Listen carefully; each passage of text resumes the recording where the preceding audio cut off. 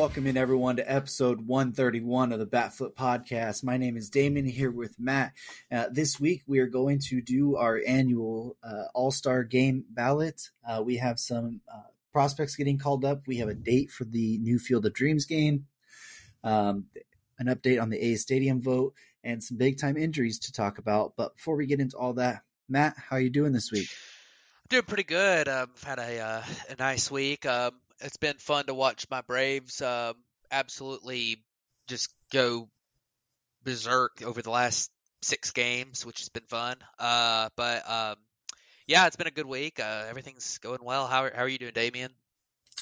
I wish I could say it was as much fun watching my baseball team this weekend, or just week in general, because it was not. Getting crushed by the Giants, a rival, is never fun. Getting swept, losing one of those games 15-0. Not been a fun week on the old baseball side for me, but outside of that, it's been a nice week and weekend. Hope everyone had a nice Father's Day. I know I did. Was able to go to breakfast and watch a movie with my dad this weekend, so I don't take that for granted because I know a lot of people don't get that opportunity anymore. So hope everyone that has a father had a great Father's Day, and if you've lost yours, just hope that you were able to have a fun day anyways. But what do you say we go ahead and jump right in and talk about the number 1 overall pick from the 2021 MLB draft in Henry Davis getting called up to the major leagues this week? Yeah, Henry Davis is an interesting player. He came in as a catcher from the in the draft. He was I believe he was out of Louisville, and number 1 pick. There was a lot of question about whether or not he should be the number 1 pick that year, as there was a couple guys. I don't remember which prospect it was that year, but they might have been the Marcelo Mayer, Jordan Lawler year. Yep. And, they were both really expensive high school guys, so Pittsburgh took him as the number 1 pick as they really liked him. Plus, he was also he was a little bit cheaper than the 2 high school guys, but he's hit really well in the minors. There's been a few things with his swing that I think some scouts were a little bit concerned about. But, it sounds like he's probably not going to be able to – I don't think he's playing behind the plate at all now. He wasn't able to stick at catcher, so that's kind of a bummer when you picked him first overall, but the bat is probably good enough to play. We'll see what happens with it. He was striking out a pretty good bit at AAA, but he hits the ball hard, and, high on base percentage guy. I think he's going to do well, and it's good to see the Pirates, that this wave of prospects they've had, bringing them on up. So definitely good on them, and we'll see what he can do. Yeah, hopefully he's able to come in and have an impact. And, the Pirates don't need him really to stick behind the plate because they still have Andy Rodriguez, who will probably be up here in the next few months as well. But it's good to see Davis, who has battled that injury bug just a little bit, finally, now that he's healthy, kind of get that call up to the major leagues. And he's looked pretty good in the one game that he had so far. I saw he roped that double down the left field line. So let's see if he's able to keep that up. But let's go over to the Cleveland Guardians now, who actually called up a catcher that stuck there in Bo Naylor. He was officially called up this weekend, and then Gavin Williams will be called up tomorrow, which is one of their top pitching prospects. Yeah, Bo Naylor is a pretty cool prospect. He played in the World Baseball Classic this year. It was fun to see him there, and he's a good looking prospect, good catcher. I think he's it sounds like he's going to stick there. He hit pretty well in the minor leagues. AAA this year, had a 122 WRC plus. Had a very low batting average on balls in play, but his plate discipline numbers were really, really good, and he's got really solid power. So you would think that he'd probably be able to, those numbers he might have been just a little bit unlucky in AAA as well in his 60 games there. So he got the call, and he's played a couple games, hadn't really done a ton yet at the big league level so far, hadn't gotten a hit yet, but although he's walked a couple times. So we'll see. Hopefully he, we'll see what happens with him, and I think he's a good prospect. And then you look at Gavin Williams. This guy throws gas. I remember when he was in the draft, he was picked right around where the Braves were picking, so I was kind of keeping my eye on him. There were a lot of Braves fans who were really into him, and he throws really, really hard. He's generally been in the strike zone in the minors. At AAA this year, he was a little bit wild in his 9 starts. I think that, and then just injury concern with him, were a couple of things to worry about, but it'll definitely be interesting to see him at the big league level, especially with the way that the Guardians have been able to develop pitchers, because it seems like just about every one of these guys that they bring up ends up being a really, really good pitcher. Yeah, the Guardians are one of those teams that just develop pitching and just always find a way to develop some of that. And we'll hit into the reason here in a little bit of why Gavin Williams is going to be potentially a big piece for that Guardians rotation so far. But also a cool story for Bo Naylor. He gets to play with his brother Josh Naylor, who's also on the Guardians. Yep. So that's going to be pretty fun to have the two brothers up in the major leagues playing together. So it's a really fun story. But we mentioned last week the new Field of Dreams game that's going to happen between the Giants and the Cardinals at Rickwood Field next year. We finally got the date for that game. It will be Thursday, June 20th, 2024.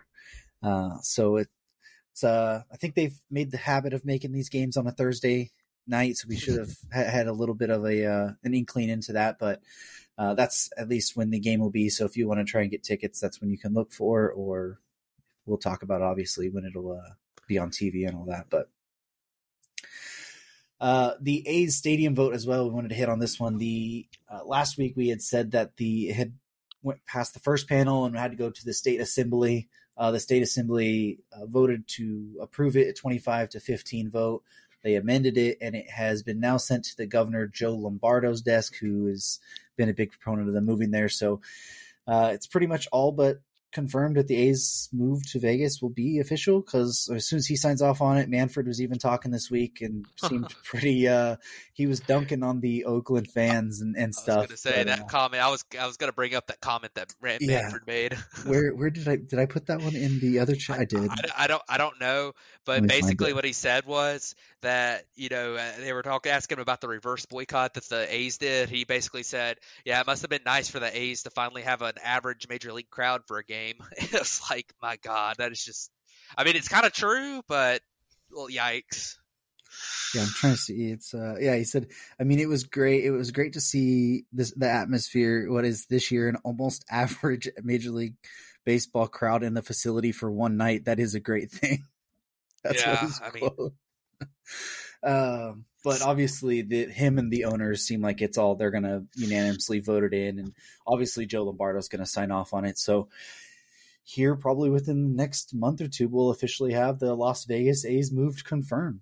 Yeah, and it'll be interesting to see over the next couple months too, like what their plan for transition is.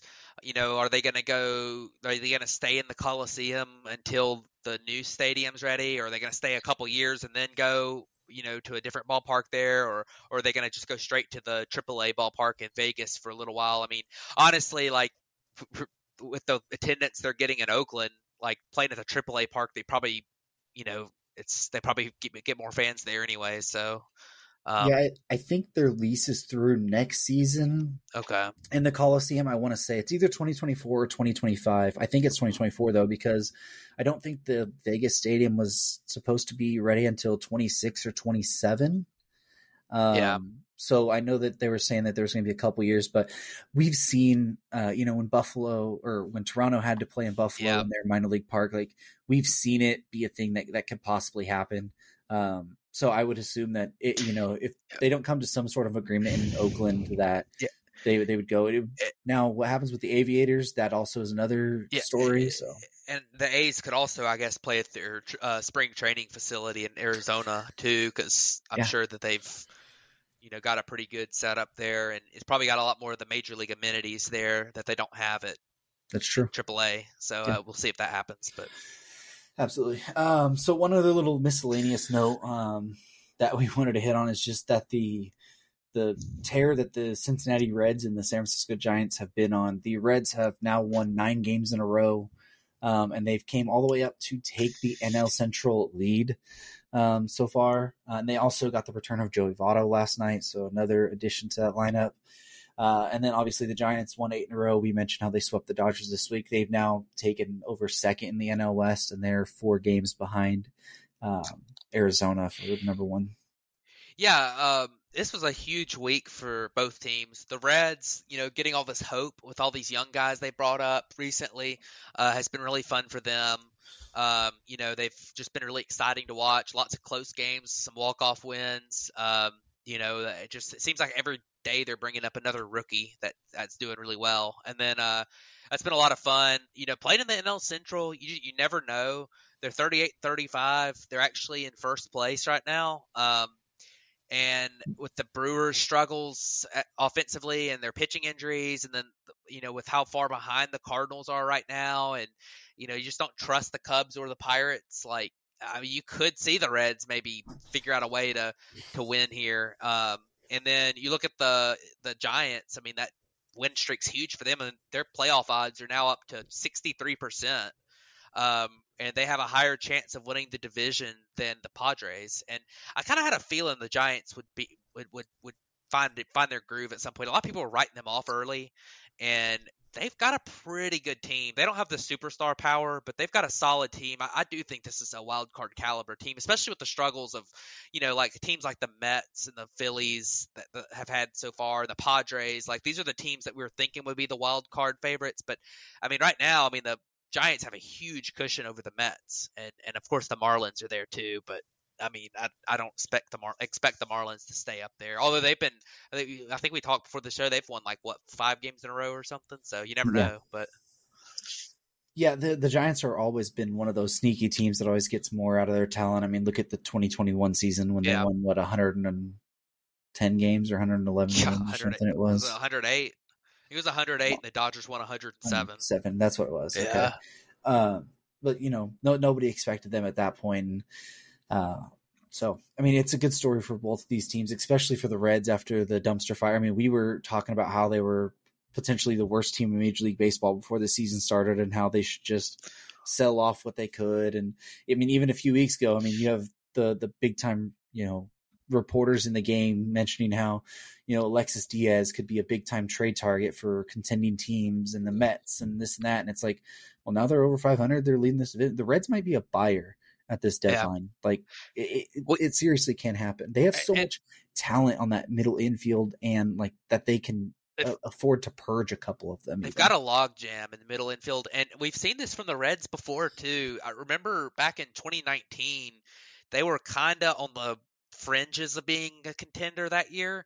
They really weren't a contender, but they were like, just, if they catch fire, they might, but they felt like really good going into the following season, and they went and traded for Trevor Bauer at the deadline. Like, I think that's the type of thing you might be able to see from the Reds here at this deadline, where they might go make a play on a multi-year type guy if there's one available, which that seems like it's probably going to be a big question if there's one available.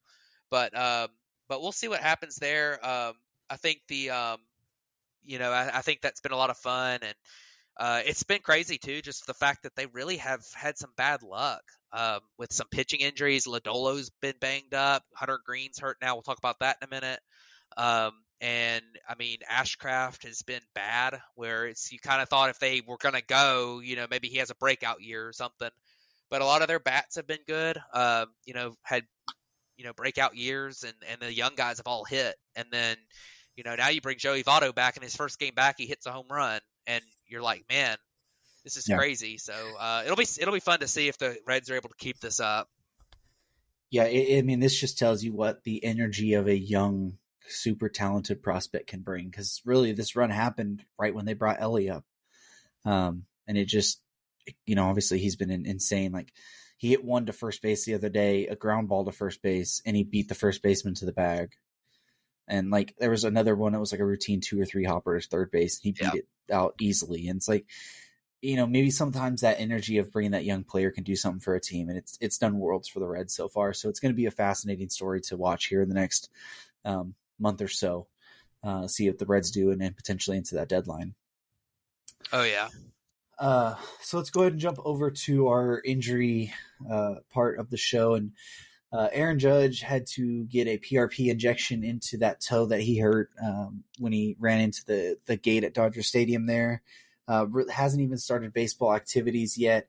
I did see Aaron Boone said that he had a breakthrough today, but the swelling's kind of gone down. But still, there's no real firm timeline on when Aaron Judge is going to come back. And right now he's been the the entire Yankees offense as he was last year. Yeah, and you say it's been the entire Yankees offense. We've seen what's happened to the Yankees since he's been out. The Yankees look horrible right now. They've not played well. They can't score.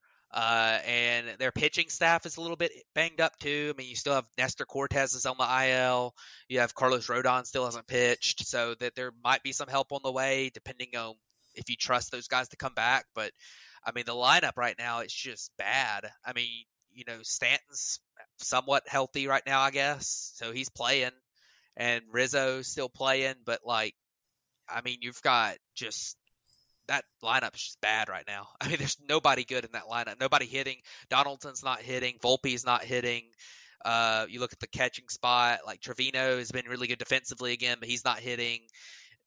Gleyber Torres has been all right, but like their outfield's a mess. I mean, I'm pretty sure Billy McKinney's like their best outfielder right now, which is just atrocious. So they have got to get Judge back if they want to do anything. And I mean, and then in the AL right now, like, I don't know if are they in the playoffs right now if the season ended today? I think it would be the Rangers, Angel, or the wild cards would be the Angels, the Orioles, and I think the Yankees would still be the third wild card, but like by a half game.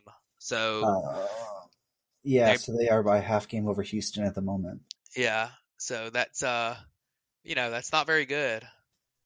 So No, it's not, and they could always be aggressive at the deadline, but it really hasn't been Brian Cashman's MO the last handful of years to go in and make big time aggressive moves, and they kind of need the Stantons to get back to playing the way they can. You need Volpe to really kind of figure it out.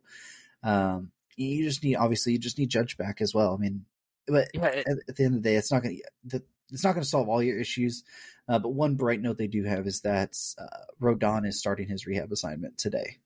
yeah, that's good news. Hopefully he makes it through healthy because he's been accustomed to getting some he's had in the past where he's come back on rehab assignments and had setbacks. Yeah. So hopefully he gets healthy. And you mentioned Brian Cashman. That's the last comment I want to make on the Yankees. They did not build this team very well. I mean, we kind of talked about it before the season, where if everyone stays healthy, like it could be the best pitching staff in baseball. But the fact of the matter is that like they just didn't build any depth into their roster. Like No.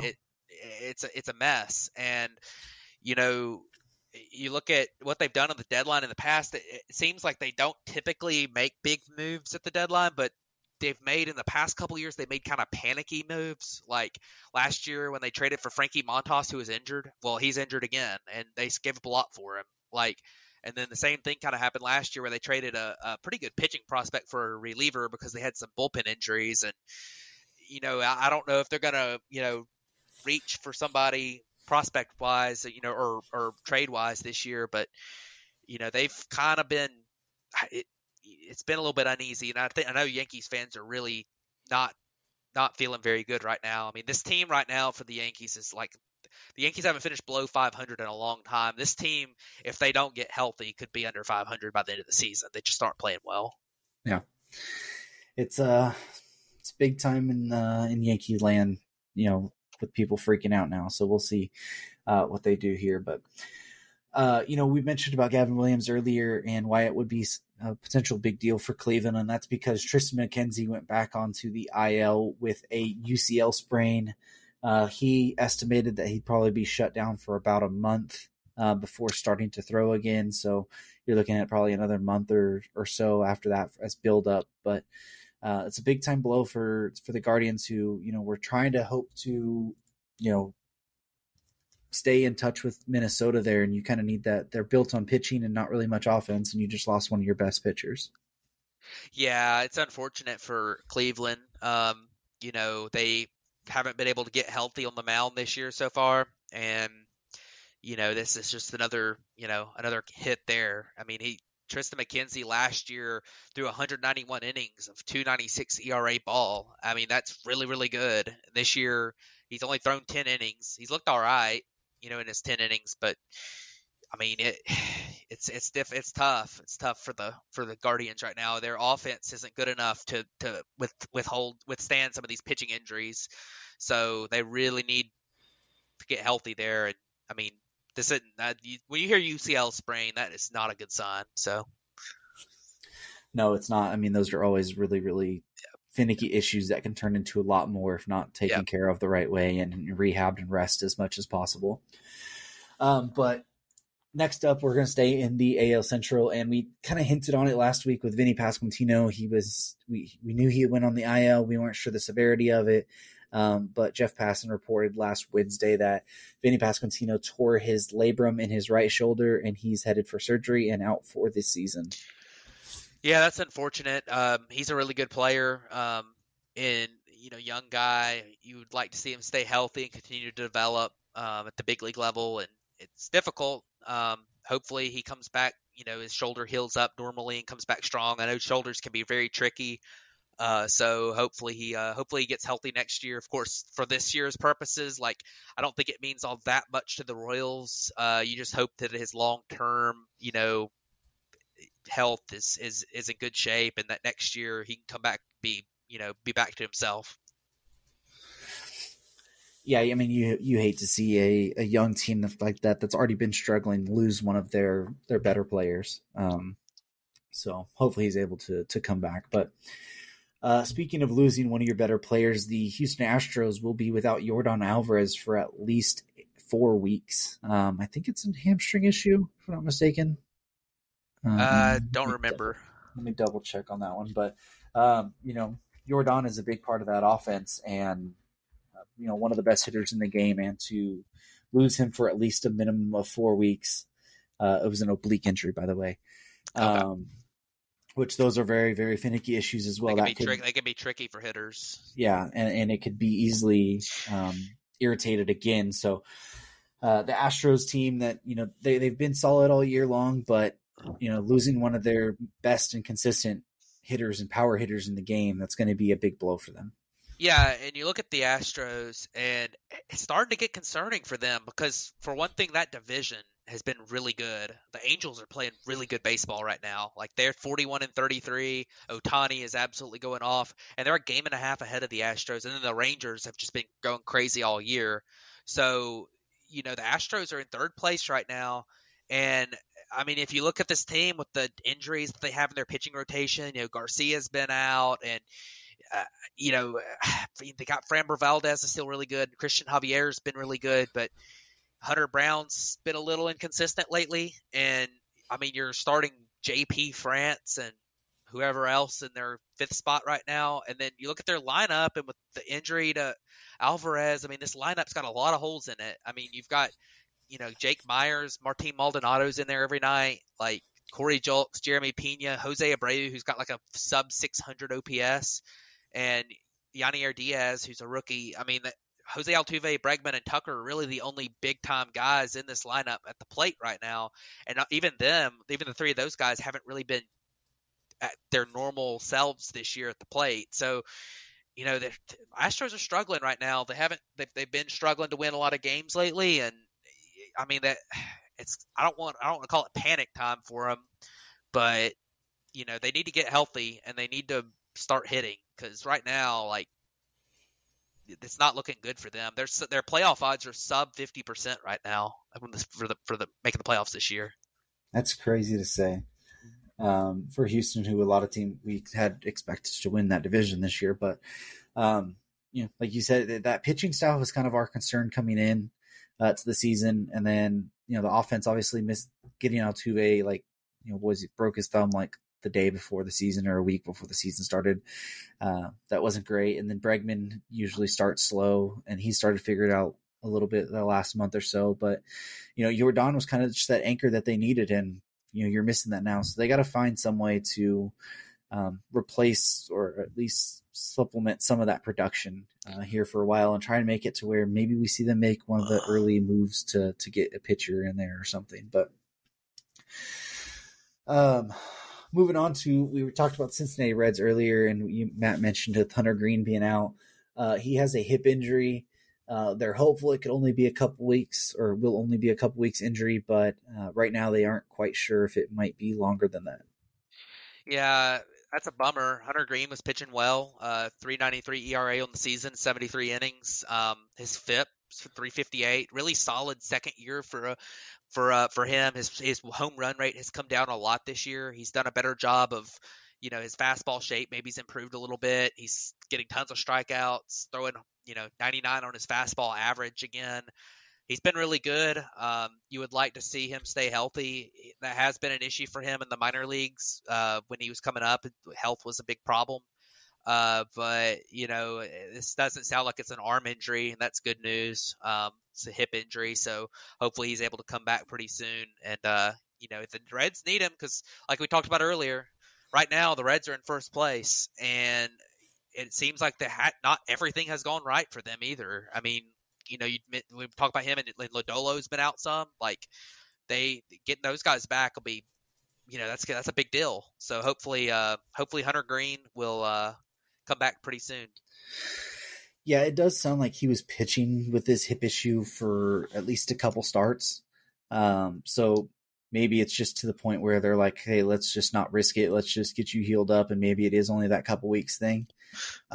So, if he was pitching with it, that's a little bit more of an encouraging sign, but still at the same time, you just never know with when things can set back or find something there that is a bigger issue that you just didn't know about. So it's a good way to limit his workload just a little bit too. Yeah. If he's having some kind of nagging thing, you ought to sit him down. He's gonna blow past his career high in innings this year, and it is worth mentioning that just giving a couple weeks off could be helpful down the stretch for him. Absolutely. So let's go ahead and jump over to our filling out our All-Star ballot this year. So the first phase of the voting goes through starts next Monday. So this is the phase one ends Thursday. So if you want to get your votes in to pick who should be in vote for the starters, you'll have to do it by then. But sorry, one got put in here already. So we've picked a handful of guys from each position for the AL and NL, so we're not listing every single one, but let's go ahead and start in the American League at first base. The handful of guys that we want to talk about is Yandy Diaz from Tampa Bay, Ryan Noda from Oakland, Vladimir Guerrero Jr. from Toronto, Nate Lowe from Texas, and then Ty France or Anthony Rizzo were our last one we were debating between. But kind of looking over these guys, Matt, who would you kind of pick as your guy as a first baseman? Yeah, so a bunch of those guys have been good. Yandy Diaz is definitely my guy. He has a 161 WRC plus. His Statcast page has looked like ridiculous the last few years, and you wonder, is he going to be able to start hitting the ball in the air a little bit more, hit some, get for a little more power, and that's happened this year. He's got a 302 average, a 394 on base, a 522 slugging this year, which is insane. He has only played 61 games, but he's been unbelievable. It's worth talking about the other guys though. Ryan Noda has been a really big time revelation for Oakland, or the A's, because we don't know if they're Oakland anymore. But this is his rookie year. He came over from the Dodgers in the offseason, and he's been really good. He's striking out a lot, but has a 397 on base. He's walking a ton, and he's been solid. Pretty good base running metrics, honestly, too, for him. Then you look at the other guys. I mean, Nathaniel Lowe has been really good. I think we mentioned Ty France has been solid too. Anthony Rizzo, he's been pretty good. He's kind of struggled lately, but he's kind of worth being on the ballot. And, I mentioned Vlad Jr., who's been pretty decent at the plate, but I don't think I've ever seen somebody with as bad a defensive metrics as him. So it's pretty crazy, but he, you'd like to see him just hit a little bit better. I mean, he's been good, but I mean, it's kind of frustrating. You had that year a couple years ago where he's had like a 160 something WRC plus, and you thought, man, this guy is really taking off, and it's just kind of been stagnant since then. So hopefully he gets it figured out at some point soon. But definitely Yandy Diaz is my guy in the American League first base. Yeah, I think Yandy Diaz is probably the easy pick. on the Ryan Noda thing, he was a Rule 5 pick this year. Yeah. That's how he came over. So that's a cool story there.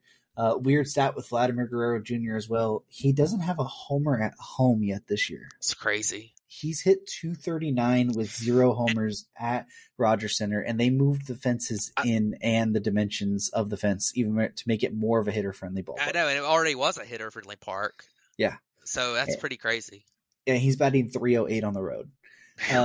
It's incredibly weird the season Vlad Jr.'s had. And with how bad his defensive metrics are, you have to wonder if maybe here coming into later in the season, if they decide to put Brandon Belt at first. Because you have him already. He's been DHing. The way to get him in the lineup, I mean, you keep both those bats in the lineup, but you put Belt, who's a much better defender, at first base there and let Vlad DH a little bit.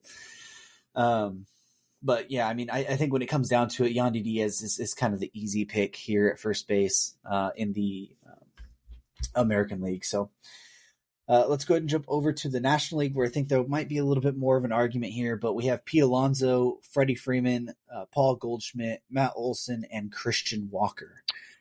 So, Matt, who would you pick out of that handful of people to be your National League first base nominee? Well, I mean, I think the easy pick's Freddie Freeman. He's been extremely good. A 157 WRC plus. He's hit 324 with a 404 on base, 554 slugging. He's such a steady, consistent hitter. He's actually stolen 9 bases this year, which is like probably close to a career high, if not a career high. But his defense has declined some, but it's still fine at first base. Like it's not like he's a Vlad Jr. level negative at first base. Like he's still pretty good there. So I think he's definitely the guy. Paul Goldschmidt's been really, really good as well this year. He's got a 143 WRC plus. He hasn't been quite the same as he was last year, which we kind of expected coming into the year. But he's still been so good. 344. I mean, a 289 average, 381 on base, 502 slugging, 2.5 WAR. Christian Walker's been awesome for the Diamondbacks. We knew that coming in. He was probably going to be really good again. He's got a 125 WRC plus, which is probably on the lower end for all these first basemen we're talking about. But man, his defense is incredible at first base, to where like it's hard to have like a net positive defensive value as a first baseman just because of the positional penalty. But he's got it. Like he's really good there. And then Pete Alonso, 22 home runs, is really good. He's missed some games recently, but not. The average is kind of low, not getting on base a ton, 322 on base, but he's hitting the ball hard, hitting a lot of homers. Matt Olson's probably worth mentioning. He's been pretty decent. He's hit a lot of home runs as well. And then Lamont Wade's worth mentioning to me too. He's been awesome. So 147 WRC plus for him. But Freddie Freeman's definitely the pick here. I think it's probably kind of like the American League. It's hard to argue against it.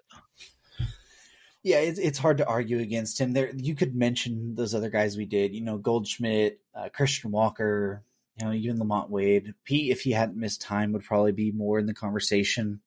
But I think with it is what the impact Freddie's been able to do so far this year. I think he's kind of the easy pick at first base as well.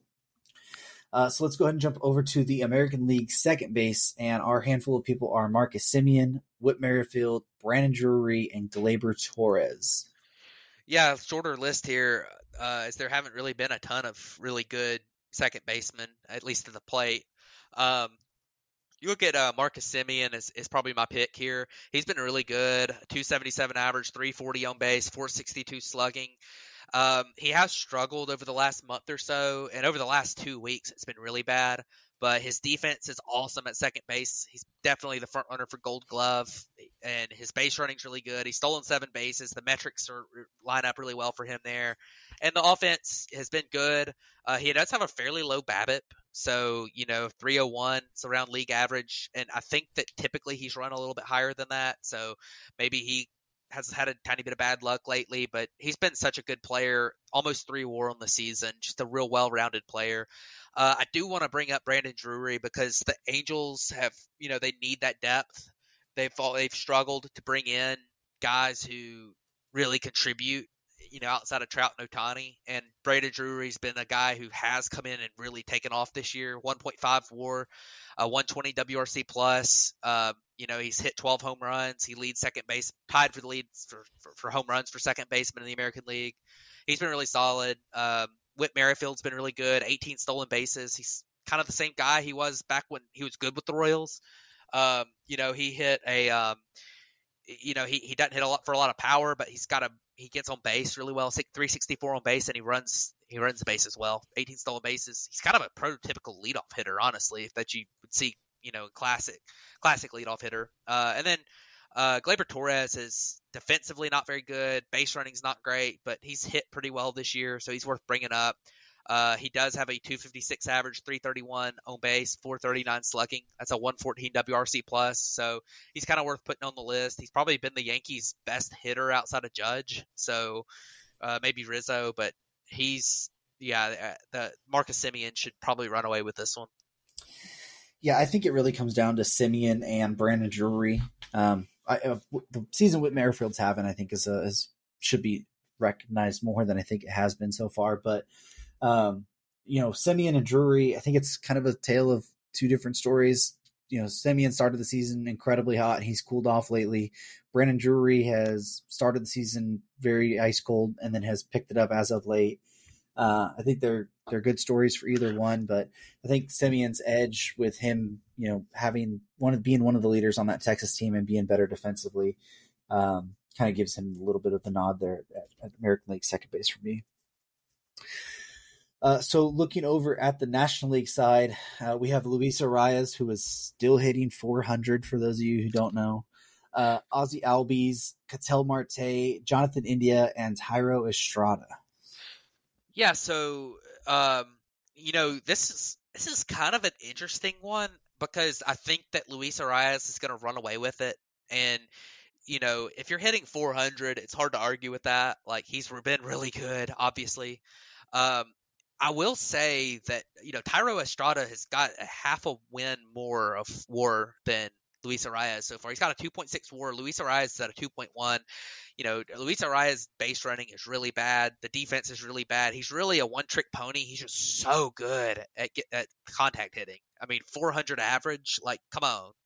Jairo Estrada, though, he's got a 341 on base, a 466 slugging, 120 WRC plus. He's hit really well, and the defense has been awesome. And he's also stolen 17 bases. Now, obviously, I think the vote goes to Arias just because, hitting 400 is insane. But it is worth bringing up. Jairo Estrada has more WAR. If you go down the list, mentioned Ketel Marte.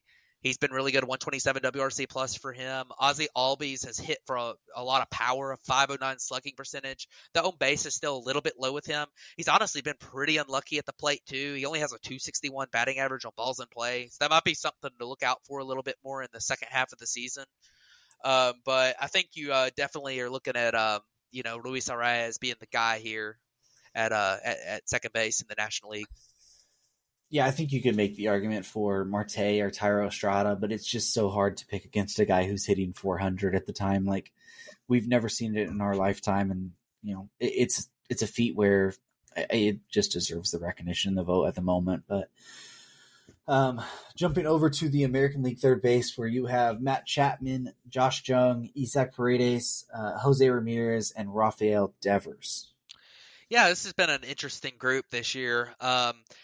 Jose Ramirez, I think, is probably going to be the guy.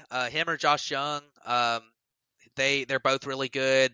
Jose Ramirez has kind of more of the star power. Like, he's been the superstar for a while now. Josh Jung as a rookie has come in and he's been a really big piece for the Texas Rangers. 284 average, 339 on base, 509 slugging. He's broken out this year. I think in the big preseason, I kind of said he was one of the guys I was worried about just because he hasn't been able to be healthy. They're going to rely on him. This team that's supposed to be contending, they're going to rely on him at third base to be a key part of that lineup. Well, they've hit. It's part of the reason the Rangers have been so good is because Josh Jung has been really good this year. And then you look at Isaac Paredes has been really solid for 139 WRC plus. I mean, that's kind of average for a Ray, but still, he's been really good this year. Matt Chapman had a hot start. he's been pretty good. His defense has rebounded. That was kind of the metrics on that were kind of weird to start the season. He's always been just this elite defender, and the start of the season, the metrics were kind of down on his defense, but it's rebounded, and he's been solid. 118 WRC plus for him with that elite defense. And then you look at Rafael Devers, he's kind of worth mentioning. He's been better lately at the plate than he had been. He kind of had a rough start. He only has a 305 on base percentage, but he has hit 17 home runs, which leads third baseman in the American League. And I mean, he's got a really low batting average on balls in play. I think he's probably in for a big second half. Just kind of slow start for him this year. But if I had to vote, this is a hard one because I think Josh Young might be my vote just because of what he's meant to the Rangers this year. Whereas Jose Ramirez has been really good. Both of them should be on the All-Star team. Yes. But I think I'm probably would go Josh Young. Yeah, I think my vote leans Jung as well, and it might be a little bit of a thing, but because of him being able to do this as a rookie so far, I think means a little bit more. I mean, we know J-Ram's a star, and it's not to take away from what he's done, but Josh Jung has come in as the highly touted prospect who was injured last year, wasn't sure he was going to come up. People were questioning if he was going to be, the future of, part of the future of the Texas Rangers at one point, and now he's came in and pretty much put a deserving all-star candidacy up on. So I think Josh Jung gets our vote, if you're okay with that. I think I'm good with it. All right, so Josh Jung it is. So looking over at the National League side, the three people we really had was Nolan Arenado, J.D. Davis, and Ryan McMahon. There's one more guy that I forgot to put on our list too. All right. So I'll mention him in a minute, but I think I know where that's going. Yeah. So, but I think that you look at this group, and J.D. Davis has been really good this year, 134 WRC plus, and his defense has been so good this year. In the past, his defense has really been what's held him back. He was kind of a positionless guy. The Mets didn't know where to play him. He's never been a positive defender. Last year, he was a negative 8.5 defensive value, and that's really been why the Mets that's why the Mets traded him. And of course they traded him for Darren Ruff, which was just really, really stupid. And I said last year that was stupid, but, JD Davis has been awesome this year for the Giants. You look at Ryan McMahon, he's been really good. He's got a very high batting average on balls in play, so I don't know if it's sustainable, but so far this year, 277 average, 356 on base, 511 slugging. He's walking a pretty good bit, 120 WRC plus. He plays great defense at third base, and he plays a little bit of second base too, I believe. 12 home runs has been nice. Nolan Arenado had that super slow start, but he's gotten a lot better over the last month or two. Definitely back to what we expected coming into the season. He's now up to a 120 WRC plus on the year.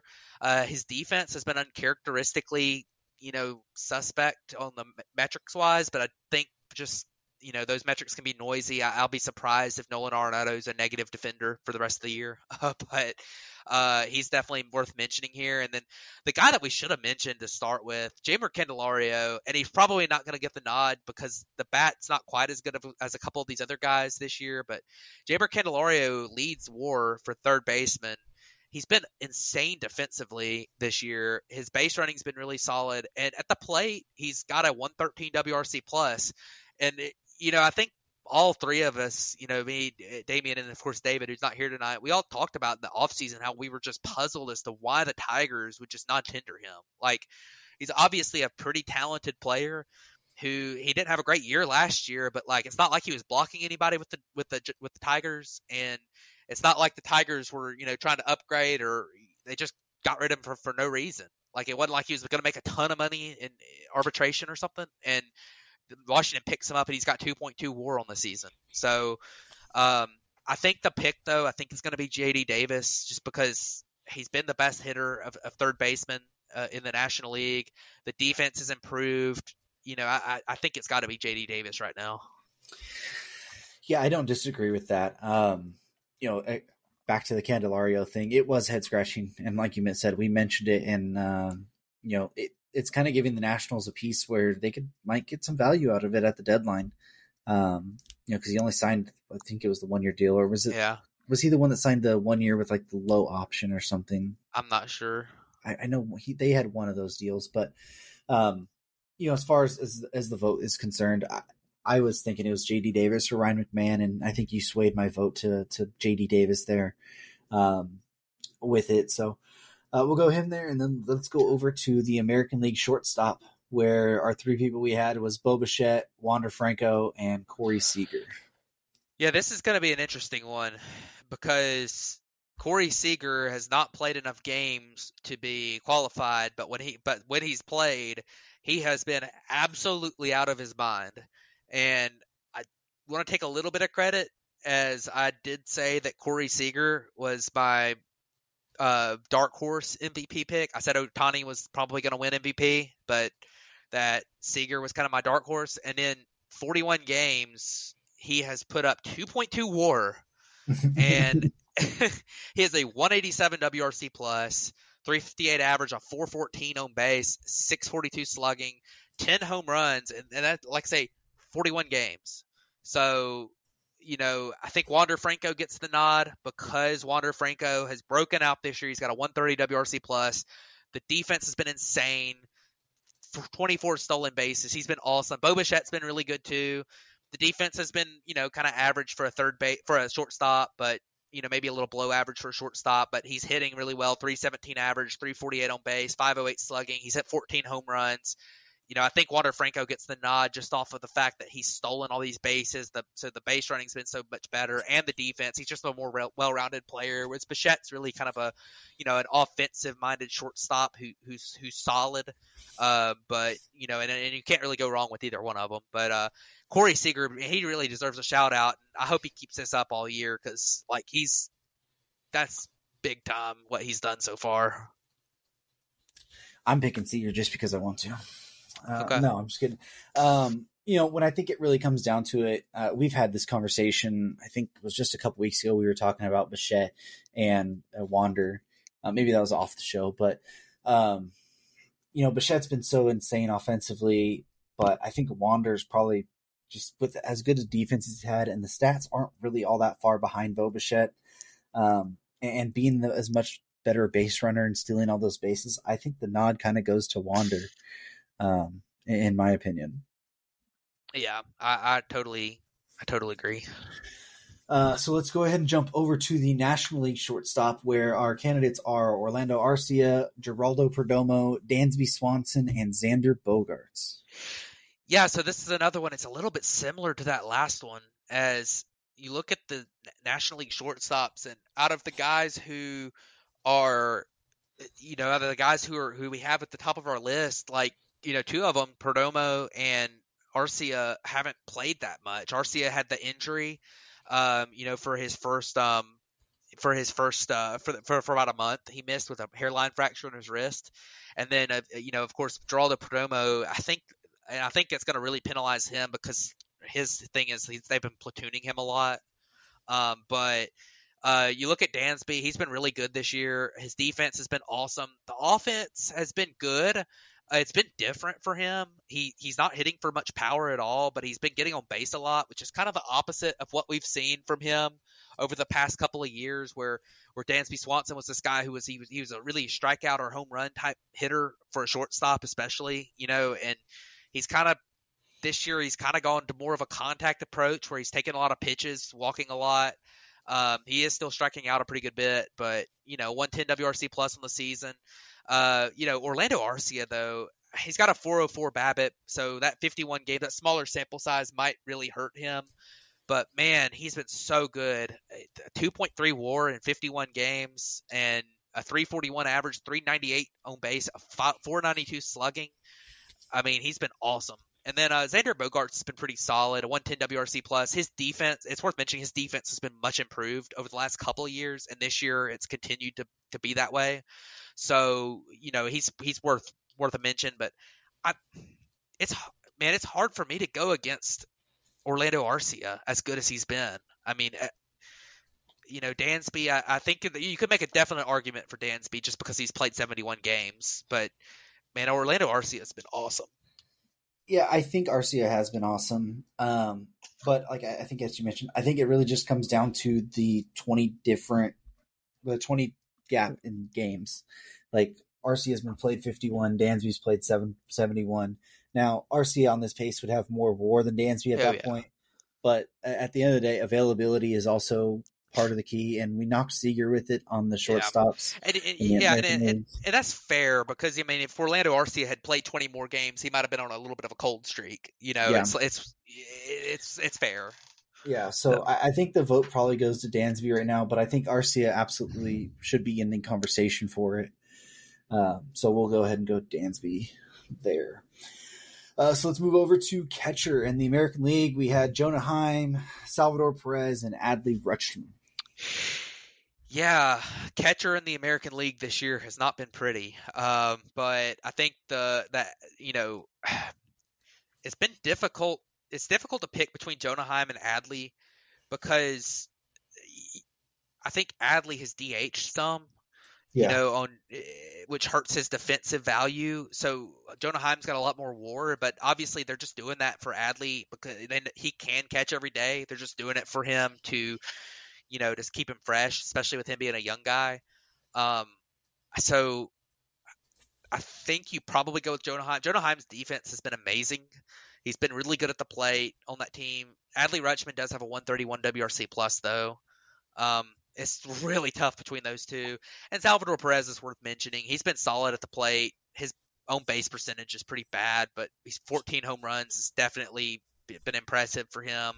The defense is just not good, but I mean, he's DHing a lot, so it's not that big of a deal. But I definitely think that I think I'm going to let you decide between Adley and Jonah Heim because I'm kind of torn on that one. Oh, gee, thanks.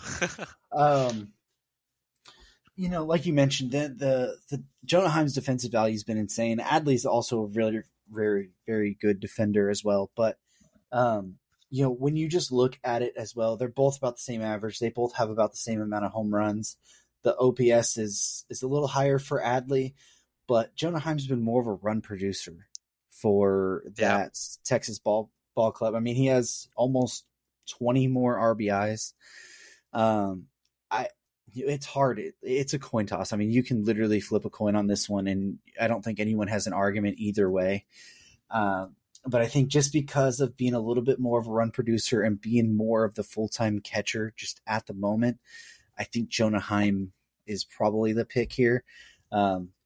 Now, with that being said, our buddy Hank is absolutely going to roast me because Adley's going to go on like some tear and then be the notorious, like easily all-star pick. But I think just at the moment, I think Jonah probably gets the nod there. But let's look over to the National League, and we have Sean Murphy, Will Smith, JT Realmuto, and Elias Diaz.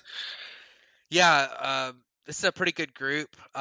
I do think it's worth mentioning William Contreras as well, as he's been incredible defensively this year, which has kind of been the knock on him in the past. The bat's been really nice, but man, this is such a great group of catchers in the National League too. Like we talked about how bad the American League catching has been. Like the National League catchers, Sean Murphy, Will Smith, JT Realmuto, Francisco Alvarez, Elias Diaz, William Contreras, like they've been really good. Travis d'Arnaud's been really good too, even though he's a backup. But I mean, I think you got to go with Sean Murphy. He's got a 148 WRC plus. He has just been by far the best defensive catcher in the National League this year.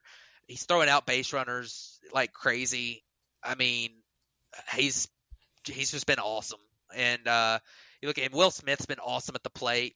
They've been really – it's hard to choose between the two of them at the plate so far. I mean, Will Smith's got a little bit higher on base. Sean Murphy's slugging a little bit higher. Both of them have not played a huge workload of games because of, Will Smith had some injury. And Sean Murphy, they've really been giving a lot of rest to him. Especially with the fact that Travis d'Arnaud's still really good too, so they can afford to do that. But I do think I think Sean Murphy's got to be the pick here.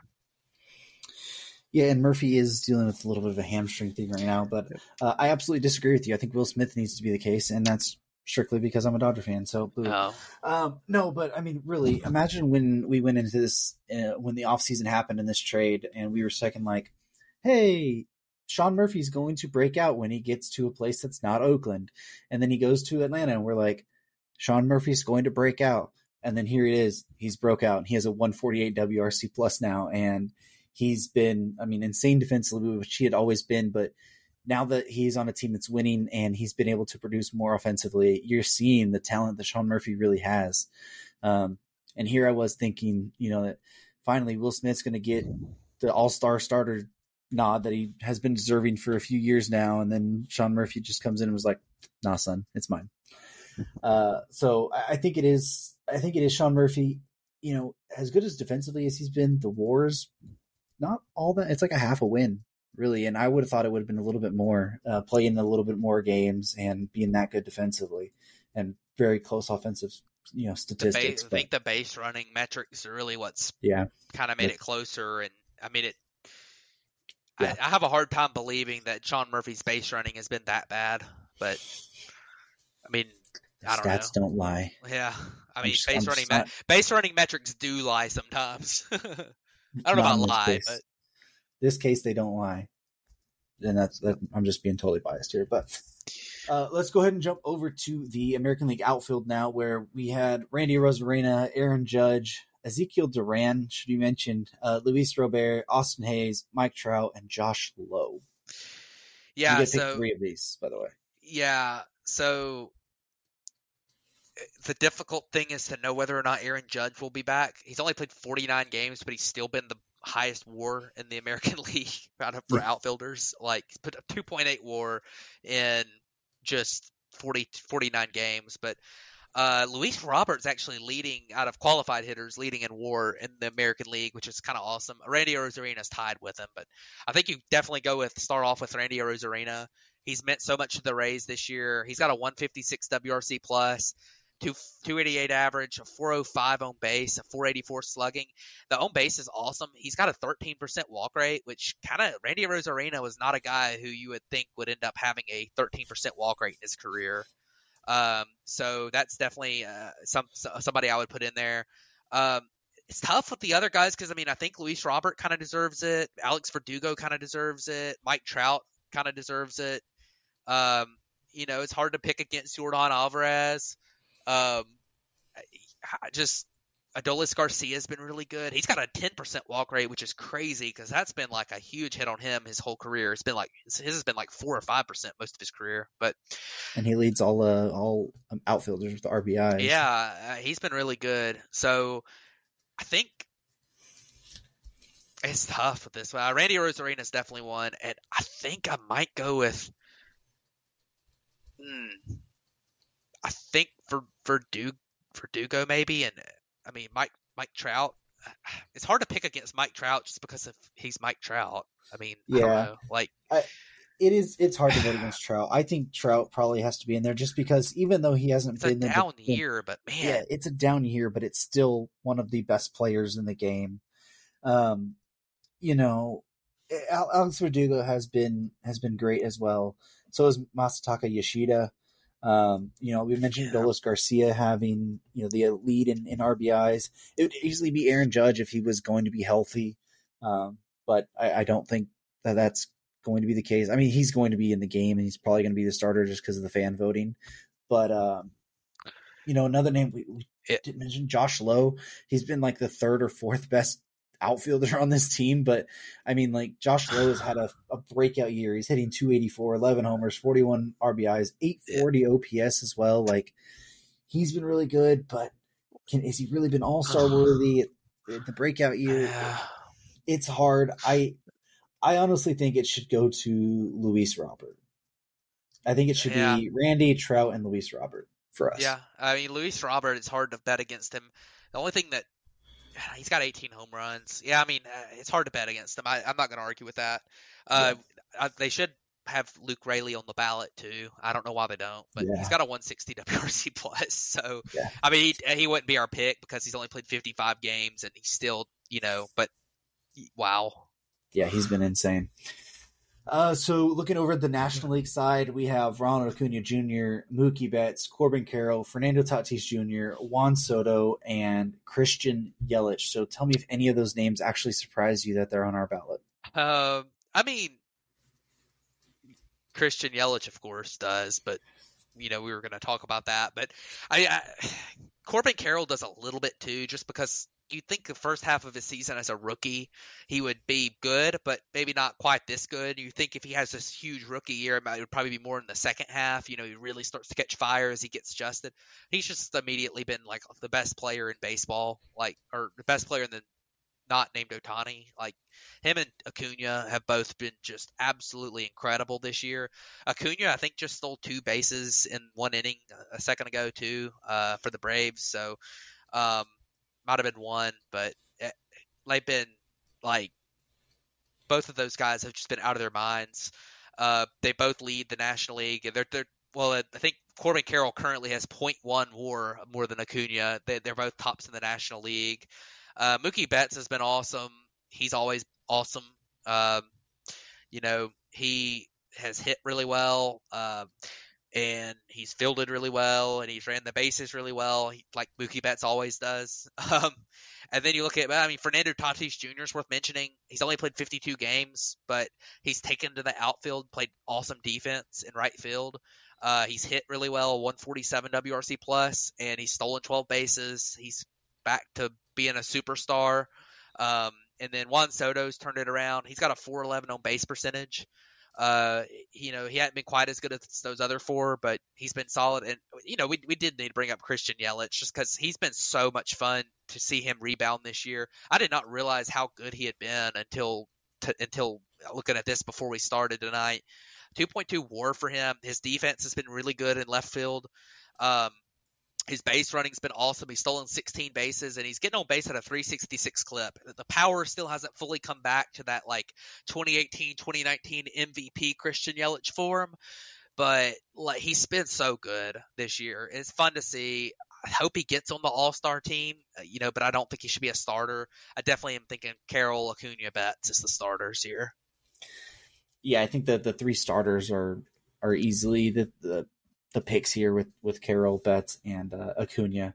Had Tatis not missed all those games, I think he would have been more in the conversation here. Soto, had he not started very, very slow, and he's been insane as of late, but I think it's just a little bit too late there. And then, of course, watching Christian Yelich be good at baseball again, it's been really fun to see. He's always been a player that I enjoyed watching, and that 2019 MVP race between Yelich and Bellinger was some of the most fun baseball I've got to watch, and some of the most stressful as a Dodger fan and as a Cody Bellinger fan. But watching Yelich, kind of be back to at least not the same level of hitter, because like you mentioned, the power's not there, but I think he's got a lot of crap, and I don't think people have really went into how good he's actually been as of late. But so let's go ahead and move over to the American League DH, and it's going to be Shohei Ohtani. But the other names, Harold Ramirez and Brent Rooker, 2 names that we just felt deserved some shout out. You know what? When it comes to the American League DH, I think we should vote somebody other than Shohei, because we could just put Shohei on this pitcher. But we didn't even talk about pitchers, really. Yeah. Well, we obviously there's no voting for pitchers, but yeah, you look at Shohei, and it's just been insane this year at the plate. 300 average, 384 on base, 632 slugging. He's hit 24 home runs already. 3.1 WAR. That's as a DH, which is hard to put up a huge WAR total as a DH. Obviously, we're talking about DH right now and not the fact that he's also a pitcher, but we can talk about his merit of being on the All-Star team as a pitcher maybe in another episode when we talk about pitching a little bit or something. But yeah, he's been awesome. Brent Rooker has been fun as a guy who, has had a breakout to some level, he's had a huge breakout so far this year. He's come back to earth a little bit the last month. Well, I kind of put in to some level, but he's been awesome for the A's. 1.4 WAR. He has played a lot of outfield too. Harold Ramirez has been awesome for the Rays. Just list another guy who has just been hitting. He's got a 141 WRC plus, and I mean, but yeah, Shohei Ohtani, definitely, definitely the pick here. Yeah, Shohei Ohtani as a DH right now is fifth in all of baseball in Yeah, WAR. It like literally as a DH, that is insane. Like it's out of the control. top five are Corbin Carroll, Ronald Acuna Jr., Wander Franco, Freddie Freeman, and then Shohei Ohtani, who is tied with Sean Murphy is tied at 3.1. But I mean, literally as a DH, that is insane Yeah. to think about that he has that much, and that doesn't count his pitching WAR. That is just his hitting statistics. Yeah. He is 3.1. He leads the major leagues in homers. Like he leads them in RBIs. Like he leads in, or he's what is he? He's third in WRC plus. Like it's insane what Shohei Ohtani's been able to do. We've talked about him so much, but I think he's obviously easily the pick for the DH spot there. But jumping over to the National League side, our three were Jorge Soler, Jock Peterson, and JD Martinez.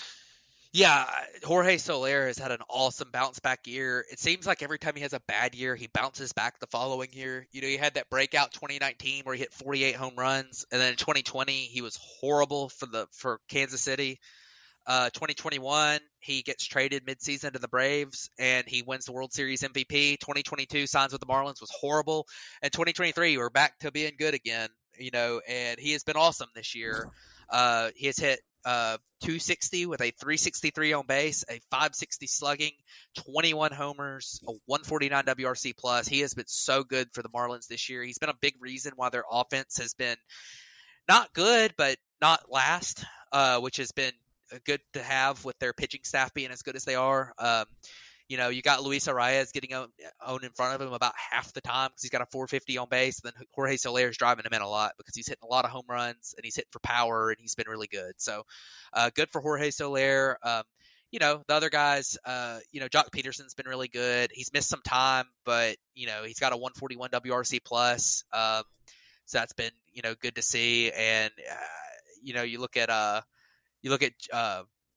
JD Martinez. He's had a solid year as well. A 257 average, 301 on base isn't great, but the slugging has been awesome.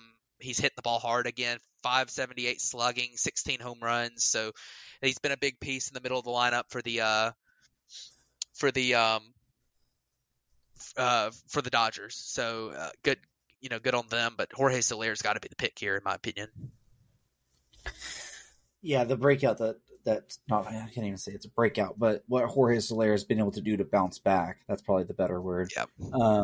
And be a force for that Marlins team, who as of right now is second in the division standings in the NL East. JD Martinez has found the power that he seemed to have lost last year. Reuniting him with Robert Van Scoyoc has been, a dream in the making for them. Jock Peterson, he's so dang good, but them platooning him just hurts if he was able to play every single game and had, these statistics, you might have a little bit more of an argument, but just him being able to not, play against lefties pretty much. I think it makes it pretty easy that Jorge Soler should be the thing, but I mean, it's hard not to look at Joey Votto, who has a 2.417 OPS so far, and say that you don't want to pick that guy. He's only had 3 at bats, but still, Jorge Soler, I think it's the easy pick there. So, kind of just running back through it so far. I'll run down the American League side and then I'll jump over to the National League side. We have Yandy Diaz at first base, Marcus Semien at second base, Josh Jung at third base, Wander Franco at shortstop, Jonah Heim at catcher, Randy Arozarena, Luis Robert, Mike Trout as our outfield, and Shohei Ohtani. And if you guys were counting, we have 3 Rangers and 3 Rays on our American League ballot there, with 2 Angels. So not a lot of love through a lot of teams going around over there. But the National League side, we have Freddie Freeman at first base, Luis Arias at second base, J.D. Davis at third base, Dansby Swanson at shortstop, Sean Murphy at catcher, Ronald Acuna Jr., Mookie Betts, Corbin Carroll is our outfield, and our designated hitter is Jorge Soler. So there's our 2023 All-Star ballot for Batfield Podcast. You got any thoughts on the whole our ballot or whatever? I think it's pretty good. Obviously we still have a few more weeks, and that final phase of voting will be big. It'll be narrowed down to just a few options, so that'll be, it'll be interesting to see what happens there. But definitely good selections this year. Some cool surprises. Some cool bounce backs, and definitely fun. I always like to talk about the pitching too. It doesn't seem to get quite as much. Doesn't seem to get quite as much attention just because there's no voting for it. But maybe Yeah. in a couple weeks we could talk about who we'd like to see on the pitching staff, for both teams. But uh, definitely, I like the ballot. I think it's really solid. So Yeah, so phase one of voting goes through this Thursday, like I mentioned. Phase two is only 4 days, so it starts next Monday and goes through next Thursday. So we'll talk about the finalists. I think it gets down to 2 or 3 per position. We'll talk about that and kind of everything as we get to next week, and then it'll basically the restart of the voting will happen then. So maybe we are able to talk about the pitchers at that point. But before we jump over to players of the week and wrap it up, talking about the All-Star game. We wanted to, I was supposed to do it last week and I totally forgot, but this year we are going to try and live stream the All-Star game on our YouTube channel. We are hopefully going to all have face cams, hope to have a couple guests come in. We have to get with some people and line it up, but hopefully to live stream it, connect with you guys a little bit more. It'll be free on our YouTube channel, and hopefully we can just spread the word about it. And it'll be a fun time, our first ever live stream, and hopefully we're able to connect with you guys a little bit more, and you guys get to see more of our personality than just behind the microphone a little bit. Got anything to say on that one, Matt? Oh yeah, I think it's exciting. I feel like it'll be fun. I've been, wanting to try that out for a while. Haven't gotten around to it. I do still need to figure out a face cam, but I'll get it figured out before then, and it'll be fun. Yeah. So we'll keep mentioning it as we get close to it. Maybe we even look into possibly doing a home run derby one too. We'll see, but not to get too ahead of ourselves. So let's go ahead and jump over to players of the week this week. So Matt, who do you have for your player this week? So my player of the week this week is going to be Eddie Rosario. He had a big time week. In 5 games this week, he hit 5 home runs. He hit 500 with a 636 on base percentage and a 1.438 slugging. That is a 398 WRC plus. It seems like Eddie Rosario every year has like 2 weeks like this where he just gets hot and is absolutely unstoppable. Um, you know, uh, Obviously as a Braves fan, remember that happening in the National League Championship Series, and so sometimes you randomly get an Eddie Rosario get scorching hot for a week, and you hope it happens at the right time.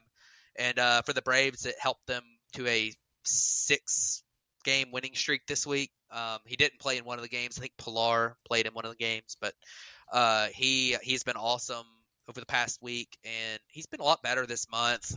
He's just that streaky type of player. He's kind of a league average type outfielder, but when he gets on a hot streak, there's not much stopping him. So that was a really fun week for him. But who did you pick, Damien? Speaking of hot streaks, Yeah. the guy that I picked, we just talked a lot about him. We've done a lot of talk on the show about him. It's Shohei Ohtani. He single-handedly pretty much went in this weekend to Texas and vaulted the Angels over the Rangers in that series. He had 4 homers. It felt like 8 homers. I'm not going to lie. Like every time you turned around, it was like Shohei was hitting another homer. Cut one day, he had two homers.